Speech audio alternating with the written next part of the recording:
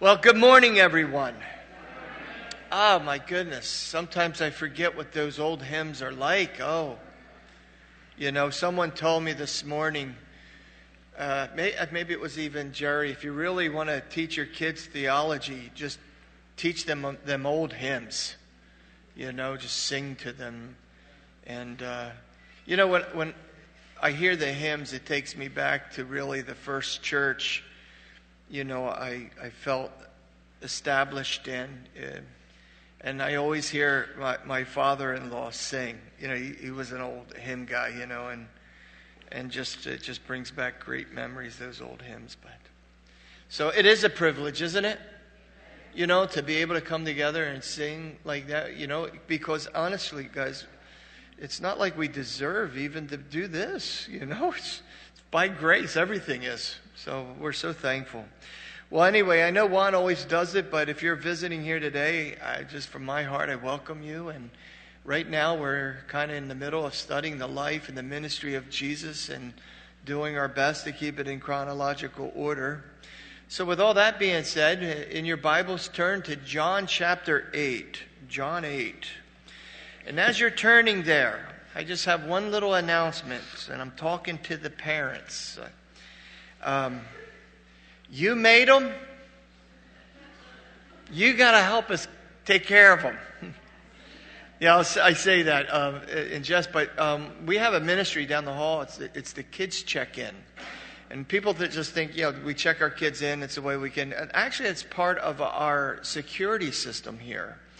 And we're very, very careful, and we're very sincere about it. And we need help right now. So if you're one that has a child down in nursery or in Sunday school, and you can help us, just go back and talk to Caroline or talk to Juan or talk to Jerry. Those three only. Because it's you have to learn the computer things and all that kind of thing. And I don't want people to mislead anyone who can help us in that area. It probably you would only volunteer maybe once a month. It's not a real big commitment. But this is our kids, And I'm not even hesitant to say I need your help here when it comes to our children. It's something we have to do. Keep our kids safe. Amen, guys?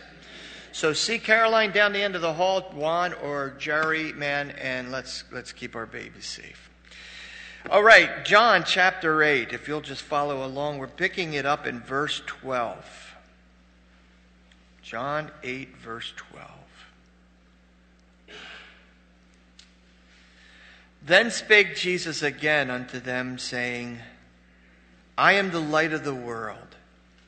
He that followeth me shall not walk in darkness, but shall have the light of life. The Pharisees therefore said unto him, O thou bearest record of thyself, and your record's not true. Jesus answered and said unto them, Though I bear record of myself, yet my record is true. For I know whence I come and whither I go. But you cannot tell whence I come or whither I go. You judge after the flesh, and I judge no man. And yet if I judge, my judgment is true. For I am not alone, but I and the Father that sent me. It is also written in your law that the testimony of two men is true. Well, I am one that bears witness of myself, and the Father that sent me bears witness of me. Then said they unto him, Where is your Father? And Jesus answered, You neither know me nor my Father. If you had known me, you should have known my Father also.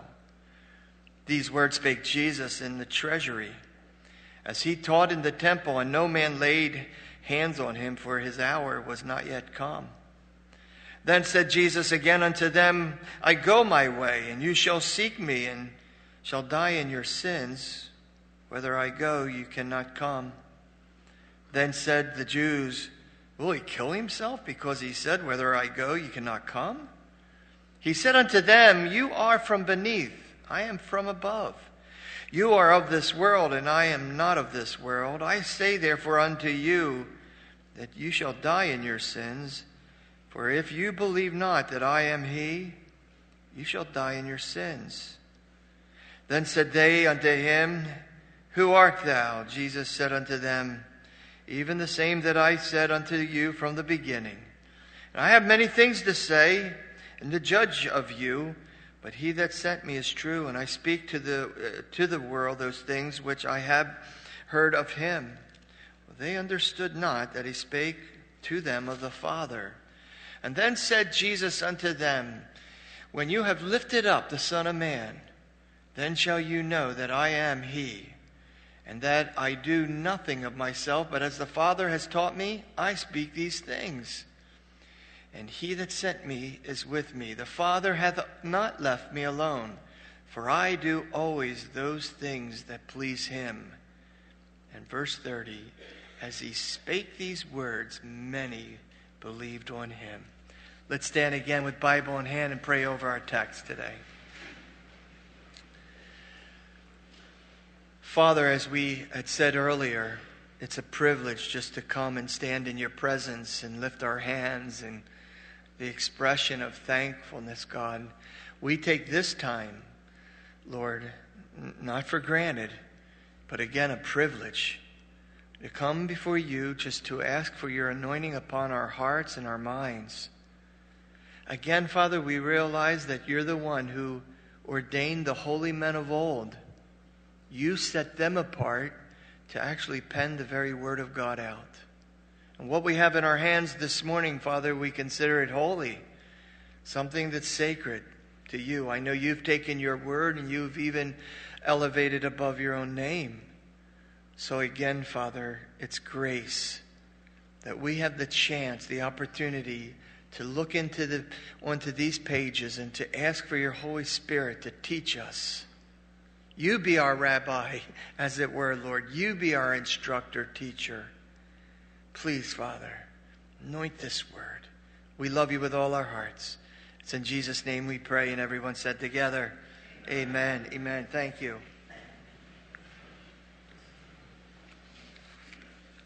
In this passage this morning, we see a warning.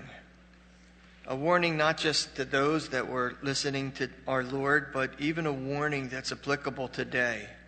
And that is, you just don't want to die in your sin. Now, to establish the context, he's been having this discussion with religious leaders, especially the Pharisees. We know the location. He is in Jerusalem. He is in the court of the women. Remember, as I had described to you last week, there were these courtyards, there at the temple precinct. You had the outer court, which was the court of the Gentiles. You had the court of the women, also where the treasury was located. Court of the women, only Jewish women were allowed there. They couldn't go any further, and Jewish men. You would go a little further in, known as the court of Israel. Some have said it was called actually the court of men. And that's only the court for the Jewish males to congregate. A little further past that, you would have then what they call the inner courtyard, and only the Levitical priests, the Levites, were allowed to go there for the service of the temple. Where Jesus is located? Right there at the court of the women. So we know that his audience is Jewish men and Jewish women.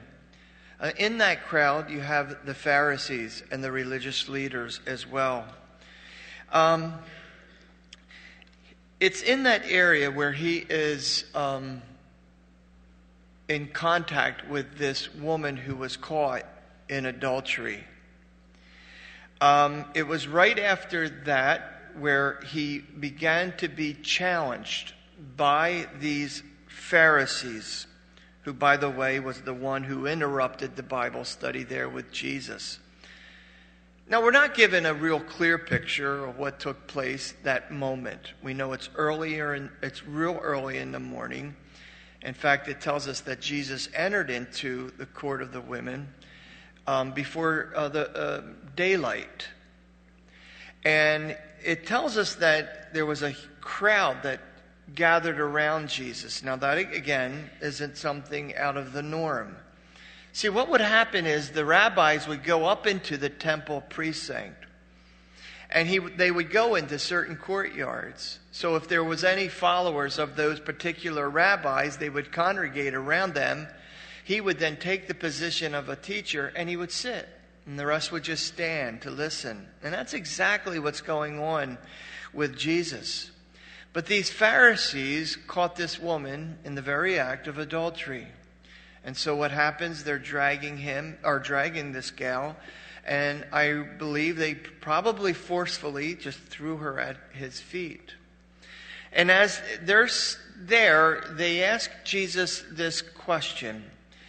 And it goes something like this, that our law, the Mosaic law, requires that a woman who's caught in adultery ought to be stoned. What sayest thou, my old King James? And it tells us there that Jesus really doesn't respond at first. That he stoops down to the ground and he begins to... Now, I think he's doodling. I just think he's just doing something in the ground. And the reason I feel like that, or think that, is because it tells us they kept badgering him for an answer. What's your opinion, Jesus? So then Jesus stands up, and you gotta imagine, this is a tense moment. That crowd, they hear the commotion. I can't imagine that this girl is going, okay, I'll go with you. So I think she's kicking and screaming a tad. And she's put down in front of him. I think it's a very tense moment right there. Because, again, Jewish males and Jewish women, they know exactly these religious leaders, what their intent was. And so, again, the questioning to Jesus and the badgering. And so all of a sudden, he stands up and he goes, all right, guys. See, they thought they had him over the barrel. They think, well, Jesus has only two options here, which will indict him anyway, no matter what position he takes. If he takes where he says, okay, I have to support the Mosaic law, I'm going to tell you, stone her, they're going to turn around and turn him in to be as being an insurrectionist. If he says to them, all right, you're right. I haven't come to do away with the law, but to fulfill the law, so I guess you got to stone her. All those that were following Jesus and his teaching would begin to start questioning him. Wait a minute. Where's turning the cheek? Where's blessing them that curse you? Where's this loving your enemy?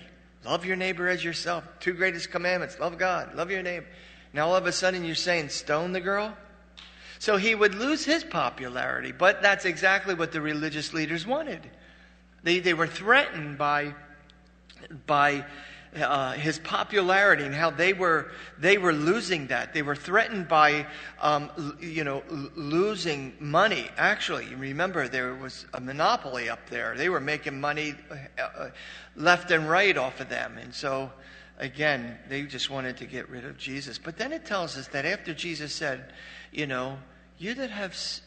that are without sin, you cast the first stone.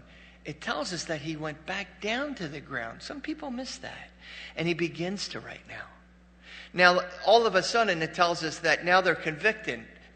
Now they're not even opening their mouth. So I think what Jesus, they wanted to indict Jesus, breaking the law.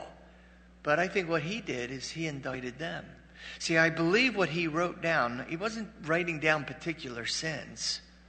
I think what he did is he wrote down the whole Levitical law. Because in that law it says, if there is a man or a woman caught in adultery.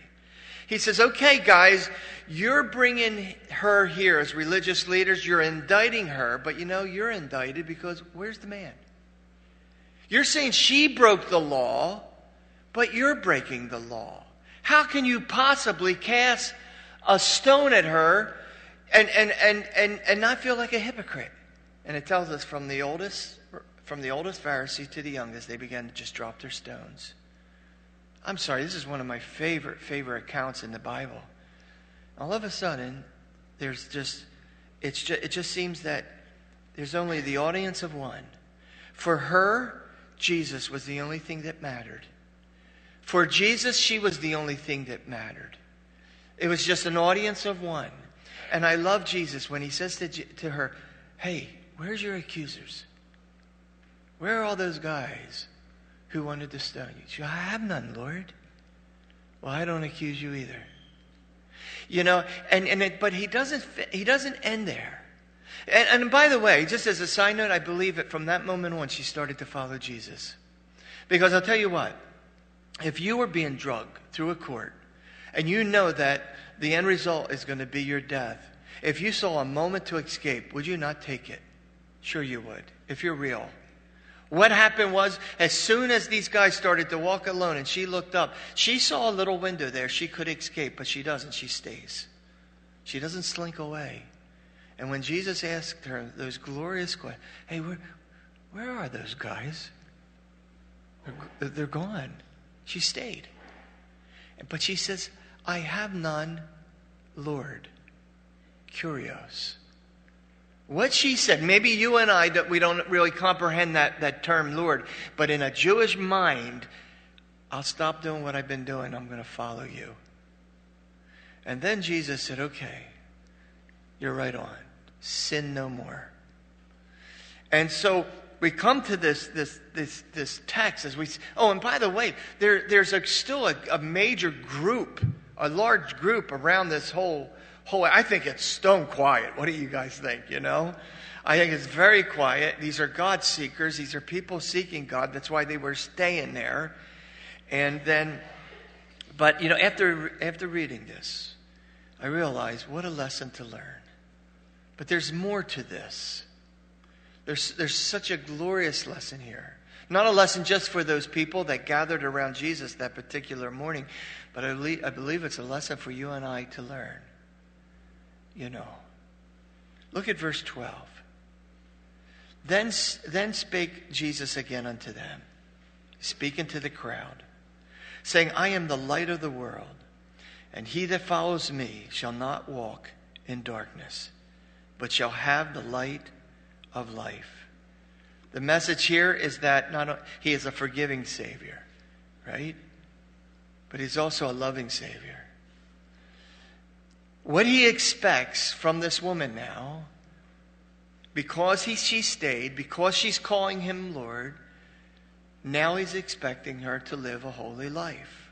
Now, don't get me wrong. Holiness does not just mean, someone walking with a halo around them and they got certain robes on. Holiness means I'm living a separate life. For her, the challenge is, you were living that life. I've called you to something more glorious. I want you to stop that. And I believe with all my heart, she did. He forgives, he saves people. But not to continue to live in that same lifestyle. He expects, I am the light of the world. If you believe in me and you walk in the light, your life will be changed. See, the picture here, guys, light illuminates. Listen, Christian, because it isn't just applicable in our BC days. It even applies today. If we continue to recognize him to be the light of my life, and I continue to follow him, I will no longer live in darkness, I'll live in light. So everything in my life can be illuminated. Even if it's a sin issue, light can be illuminated on it so I can just deal with it. If it's a calling upon my life and I continue to live in darkness, I'm going to miss that calling. I believe that with all my heart. For me to know the forgiveness and to know the sanctification, the justification, to know the calling in my life, it's required of me to walk in the light. I hear people say, I'm just confused, Tyron. I just feel like I'm just walking in darkness. Someone came to me not too long ago and said, hey, Harry, what do you think God's will is for me, for my life? And I don't want to sound sarcastic and I don't want to sound kind of hard-hearted, but I want to say, how would I know? I'm still figuring out God's will for my own life. But this I do realize. Now listen, Christian, if you keep that fellowship with Jesus, if you keep that walk with the Lord, you'll be walking in the light, and those things that you long for, you desire, the light starts to be illuminated, and you start to see, oh God, that's what you want for my life. When we deal with condemnation, we deal with fear, when we deal with all those different issues, if we keep walking in the darkness, we're going to continue to live in those different experience. No. I think it's so important that you and I hear this lesson What's he say? I'm the light of the world. He that follows me, if you follow me, you won't walk in darkness, but you will have the light of life. Listen, right now in that group, we know that there's still the presence of Pharisees. Not just them, I am sure the scribes are there, and I am sure that even the Sadducees were there. Maybe other rabbis were attracted to this whole commotion, and now this group has grown. They're watching this event like everybody else. See, they're asking Jesus, for a witness. Look what he says in verse 13. Oh, and by the way, too, just so I don't jump too ahead of myself, Jesus' declaration that he is the light of the world. Let me have your eyes again, guys. I see you reading. That's good, but listen. His declaration of being the light of the world is a declaration to them that he's now calling himself the Messiah again. Because prophetically, that's exactly what God would call his son, a light. That he would send a son to be the light where man and women, children, would realize that God has a plan of salvation. And so they know that he is making a statement that he is more than just a mere man that has good ideas. They understand, again, that he is bearing witness of himself, that he indeed is the light of the world, that not only is the light, if you walk in his light, then you're going to be able to not to walk in darkness. He's saying, hey, I can give you the authority and the power and the ability to live a holy life if you just walk in the light. And remember, a holy life is not a sinless life. No one's going to be sinless, not this side of heaven. Amen? But what the Bible does teach, the struggles that I had in 1973, in 1983, I wasn't struggling with them. And the struggles I had in 83 and 93, I'm not struggling with now because I've grown.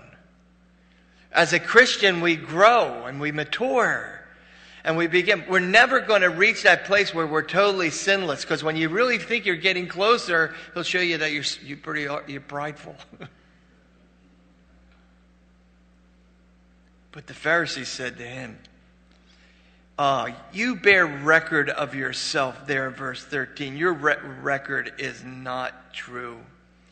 What they're saying is this, guys, that he does not have any witnesses, so how could they embrace his claims?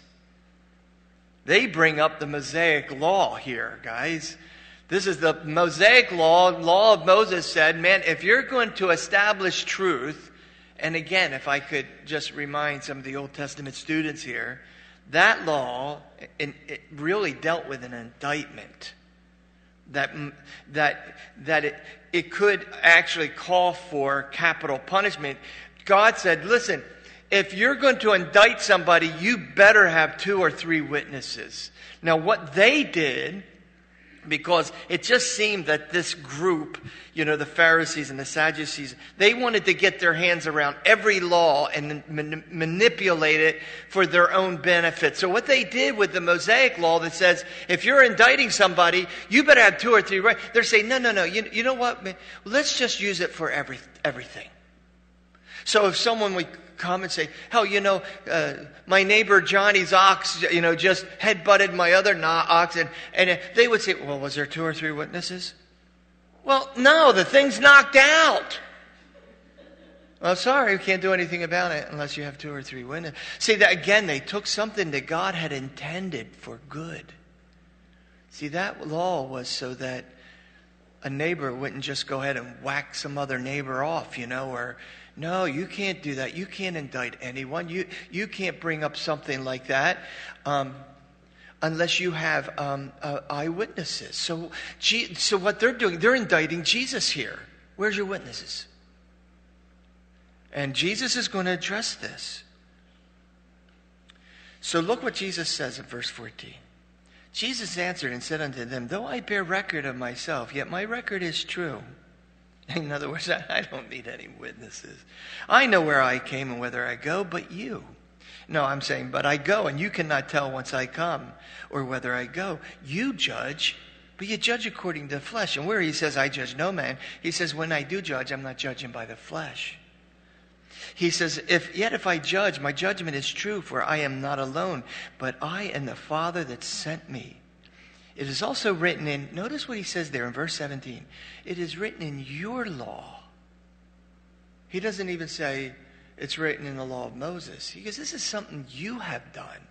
You have changed it. You have motivated this. This isn't what God had intended. And it's still applicable today, gang. You know, some of those dietary laws that the Israelites had to kind of adhere to, that was for their protection. And yet over time, religious men and religious women have got a hold of that. And they, again, had manipulated that whole thing. And they're saying, now if you want to go to heaven, you got to hold to a dietary law. Paul dealt with that in Romans and also in Galatians. See, again, don't look at the Old Testament and say, well, I'm glad I'm in the New Testament. There is so much grace in the Old Testament. The reason he laid that out, the reason he would go in and say, you need to annihilate this whole race, is because the whole race was so polluted. There was no chance of salvation for any of them, and it would only affect or infect the rest of the people. God's grace. But he says, it's also written in your law that the testimony of two men be true. Well, listen, he says, if that is the case, I am one to bear witness of myself, and the Father also, the Father who has also sent me, he bears witness of me. So let me try to tell you what he's trying to say there. He's saying like this, look, even if I testify of myself, my evidence is valid. And it is valid, especially to the New Testament person. Because there was more than just two witnesses, and we will get into that. And he's saying, but as for you, you are clueless. Like most of the world today, trying to figure out God, they're clueless. But he does not judge according to human standards. He judges according to God's standards. God will judge. And that's going to happen. But where he says that my judgment is just, it is true. His judgment will be just. Let me take just a kind of a bunny trail here for me. Just let me have your attention. There is going to come a time where God will judge. It is called the great judgment seat of Christ. There, as God reveals to them the multitude of opportunities they had for his salvation, their total rejection, he's going to say to them, you know, this is the judgment upon you. What before they are cast into outer darkness, I can't even comprehend that. Thrown into a place where there's nothing but weeping and gnashing of teeth. Where the worm never dieth. Did you ever hear somebody say, well, if I go to hell, I'll just hang out with my buddies. I'll drink a few brewskis, and we'll just make a big party of it. It's such a lie. People laugh about it, but people really think that. You see, you won't see anyone. It's complete blind. All you'll hear is weeping, But before they're cast into that place, you know what the last declaration they will make? Just and true are your judgments. Even those that are being cast into eternity, never again having a chance, they will say he's just for doing this. That's what he means, like his judgments are just. But he does say there that in verse 18, if that's the case, and if that's what you need, two witnesses to embrace my claim and my teaching, he goes, well, then I will testify, and my Father will testify of me as well. God himself. But they had more than that. If they really thought about it, they had more than just Jesus testifying about it, the Father in heaven testifying, but the very Word of God itself would claim that Jesus Christ, God's Son, would be divine, that He would be God. Isaiah chapter 7 verse 14 says, "Therefore the Lord Himself will give you" what? "A sign. Behold, a virgin shall conceive and bear a son, and you will call His name Emmanuel." So, well, okay, that sounds great on a Christmas card, but what does that really mean? Really what that means is that God is with us. So here we have God as a witness for His Son's claim that God Himself will call His Son God. It tells us in Isaiah chapter 9:6, "Unto us a child is born. Unto us a son is given. The government shall be upon His shoulders. His name shall be called Wonderful, Counselor, and the Mighty God." Again, as a witness for these people, knowing the Old Testament, you have your very word itself, where God, the creator of the universe, is calling His Son, who will be born from a virgin. He will be God as well. Psalms 2, verse 7. "I will declare the decree. The Lord has said unto me, Thou art my Son. This day have I begotten thee. Ask of me, and I shall give thee the inheritance, the heathen for thine inheritance, and the uttermost parts of the earth for thy possession. Thou shalt break them with a rod of iron. Thou shalt dash them with like the pieces of potter's vessel. Be wise now, kings. Be wise instructors, you judges of the earth. Serve the Lord with fear and rejoice with trembling. Kiss the Son." God over and over and over said the one who will declare to be the Son with signs and wonders, they should accept that as a witness. He is the Son of God, and at the same time, He is God. Why is that important? And listen, guys, there are some people who think God's like Mr. Potato Head. You just pull off the pieces, put them where you want, make Jesus the way you think. Jesus has to be God, or there is no salvation. I can't say that with such, I want to say with such conviction, because if He was only a mere man, that some religious groups want to insinuate, if He's just a mere man, then we are still caught in our sin. Every one of us. We would be like the same people that's in that group who will say, "Just and true are you, God." But see, we're not. We're not that. God has declared His own Son to be God. His own Son. It was in the Scriptures. Jesus said to them one time, it was directed to one of His disciples. And it says, "Show us the Father." "Hey, Phil, have I been with you this long and you don't know me yet?" I just imagine that group of disciples just stopping dead in their tracks going, "Excuse me? Yeah, don't you know that I and the Father, we are meno? We're one?" And the word He uses, meno, there means oneness. Like if you took something and put it into an envelope, you sealed it. We're one. I and the Father were one. Jesus was God.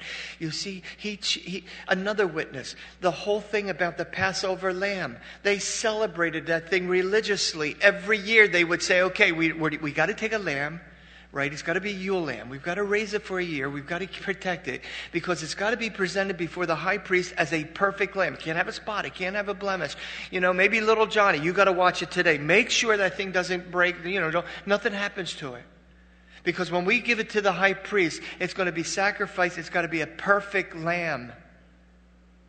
You see, they were taught that all through their childhood, all through their adult life, that every Passover they're to present. Well, Jesus became our Passover lamb. He was perfect. Mere man cannot be perfect. Only God can be perfect. And that's what made Him God, the God-man, who took our sins upon Himself. He can't just be Mr. Potato Head and make Him any way we want. Well, how do we address then? Do we say, "Dear God, dear Jesus, dear Holy Spirit"? See, we're talking about the Trinity, aren't we? God the Father, God the Son, God the Holy Spirit. Well, how do we address? Should I call? Should I call him God? Should I call him Jesus? Yeah. They're all right. Look, listen. Jesus said they had enough witness, just like you and I. You and I have had witnesses too, by the way. Eyeballs. As I was getting ready for this thing, I thought, well, Lord, what witness did I have? I really asked him that. What was my witness? I just had a brother who came home, told me about Jesus.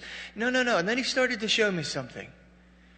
Because each and every one of us, we came to Jesus. Whatever we were going through, whatever problems or whatever you were doing, Jesus used those things as a witness for you to come to Jesus. Did you know that? For me, I thought, I was a kid that I was paralyzed with fear sometimes.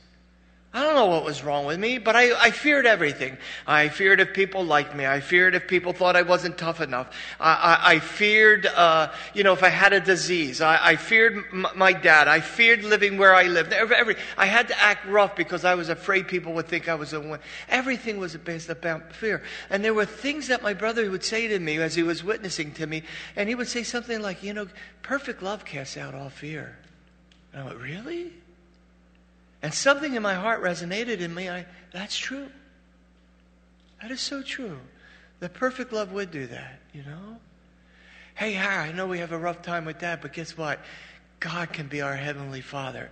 And for some reason, that witness just was so real to me. I went, really? So when that time came, where the Holy Spirit just says, and all you have to do, Harry, now is embrace those signs, embrace those claims, embrace me. That's when I cried out. And I was born again. You did not just come to Jesus because you thought he was just a nice, mere, moral, good teacher. You came to Jesus because you knew he could meet a need that you had. That's how much he loves you. He met Peter right where he was at. He met doubting Thomas. With doubting, I'm way off the chart now. Holy moly. But I have to say this one. I'm not going to believe unless I can see with my own eyes, put my fingers through those holes, thrust my hand up into... I will not believe. And when Jesus appeared to him, he said, is that what it'll take? It's all right with me. Do it. Thrust your hand. The need that Thomas had, Jesus met. And what was the next thing that Thomas did? Like that woman who had a need? He fell down and said, my Lord and my God. Whew. It's just like you, just like me. And he still does it.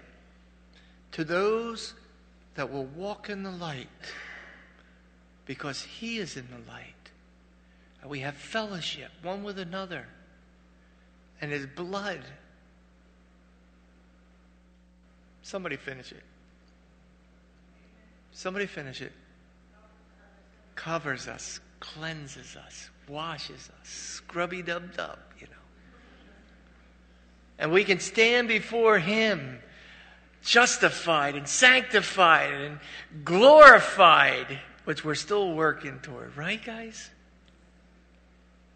God is good. There are signs that he gives us. You think about Acts chapter 2 where he would say, you men of Israel, hear these words, Jesus of Nazareth, a man approved by God among you by miracles, wonders, and signs. Sure he does that. Hebrews chapter 2 verse 4, God also bearing them witness with signs and wonders and divers miracles. He actually adds another witness, and the gifts of the Holy Spirit. He's not afraid to give us signs. Can you imagine trying to get somewhere where there's no road signs at all? Well, maybe today, we got that phone with the little blue dot that can take us places, right? But before that, what did we depend on? Maps. Man, my wife was the queen of maps, man. She could get me anywhere with a map. But if you didn't have a map, and then you're driving, weather's bad, and you don't see any signs, you start to think, did I get off the right road? Did I get off the right road? Am I heading in the right direction? Oh my goodness. I remember one time I was trying to get a youth group somewhere, and I realized I was heading to Ohio, and I wanted to get back to Jersey. And when I finally saw that I was heading east and not west, I went, whoa, man, that was a close one. Just thinking how people are thinking, I hope I get to heaven. But you and I, we've had so many signs and so many wonders in our lives that we know we're on the right path, don't we? So many different miracles in our lives, one after another, just showing us. Sometimes he shows us just by meeting a need, doesn't he? Sometimes a sign is a conviction, a healing, recovering from something. And I'm on the right road. Just imagine being in a nation where there was no laws. It was complete lawlessness. See, the thing, and I'll have to end, just like I did the first service. I didn't even get through half of what I wanted. But see, guys, just, laws required. You and I follow laws. We do. We follow laws in our nation. Without them, they just would be anarchy. But God has laws. He has a law for his kingdom. And one of those laws is you got to be born again. That's a law. That's a requirement. That's a decree.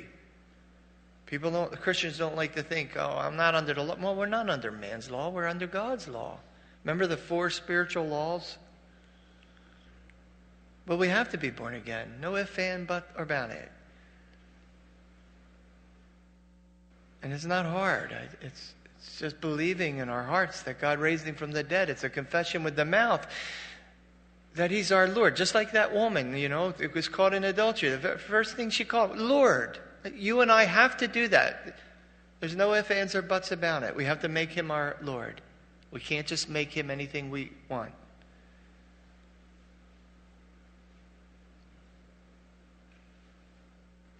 Jesus said, and he mentions it twice, I think verse 21 and verse 24. Says it 3 times. If you don't believe in me, if you don't believe that I am he, then you'll die in your sins. In your Bible, if you're reading that verse, you might see he in italics, which means that it is not in the original. The translators added that to help us understand what Jesus was trying to say.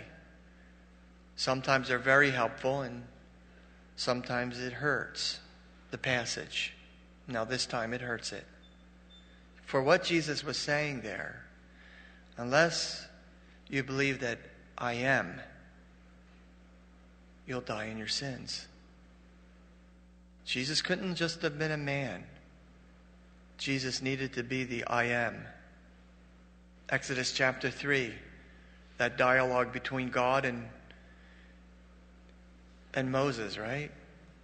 Hey, okay, I get the burning bush thing, but who should I say sent me? And God said, just tell them that I am sent you. When they came to arrest Jesus in the garden, we're looking for Jesus. And he goes, I am. And they all fell backwards. Jesus died for our sins. Fully human. Felt the pain. Medium nerve right here. Most painful place to injure. They threw nails through that. He became that worm. Total worm. He left a stain on the cross, but the church was birthed. Not because we thought he was a good moral man, but because he was God hanging on the cross for our sins. Would you stand with me, folks, today?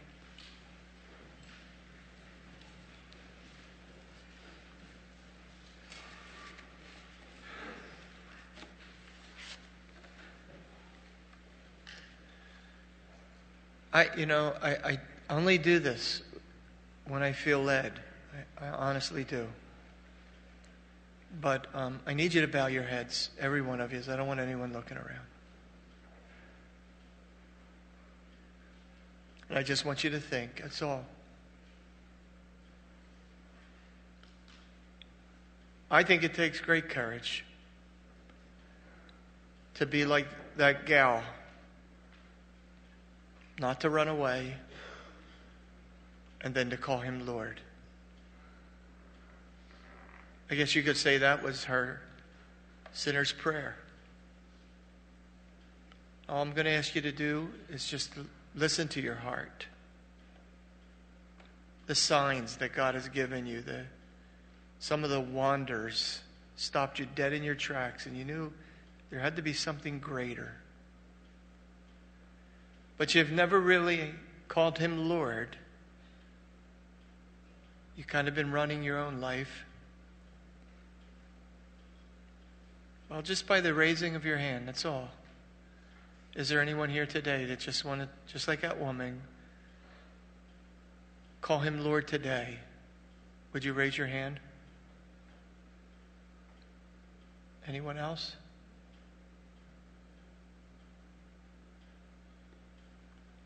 All right, now I want you to pray with me if you raised your hand.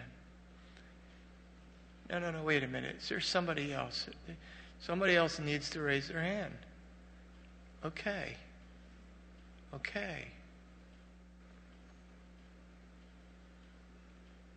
I just want you to repeat after me. Lord Jesus. And just say it again, Lord Jesus.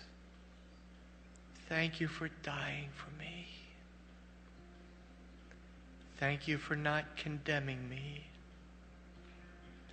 Come into my life, into my heart. I confess and make you Lord. I believe you're alive. You rose from the dead. And I embrace you.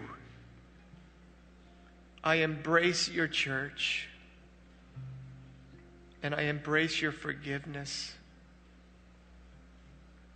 Thank you for saving me and giving me life. It is in Jesus' name that I pray. Amen.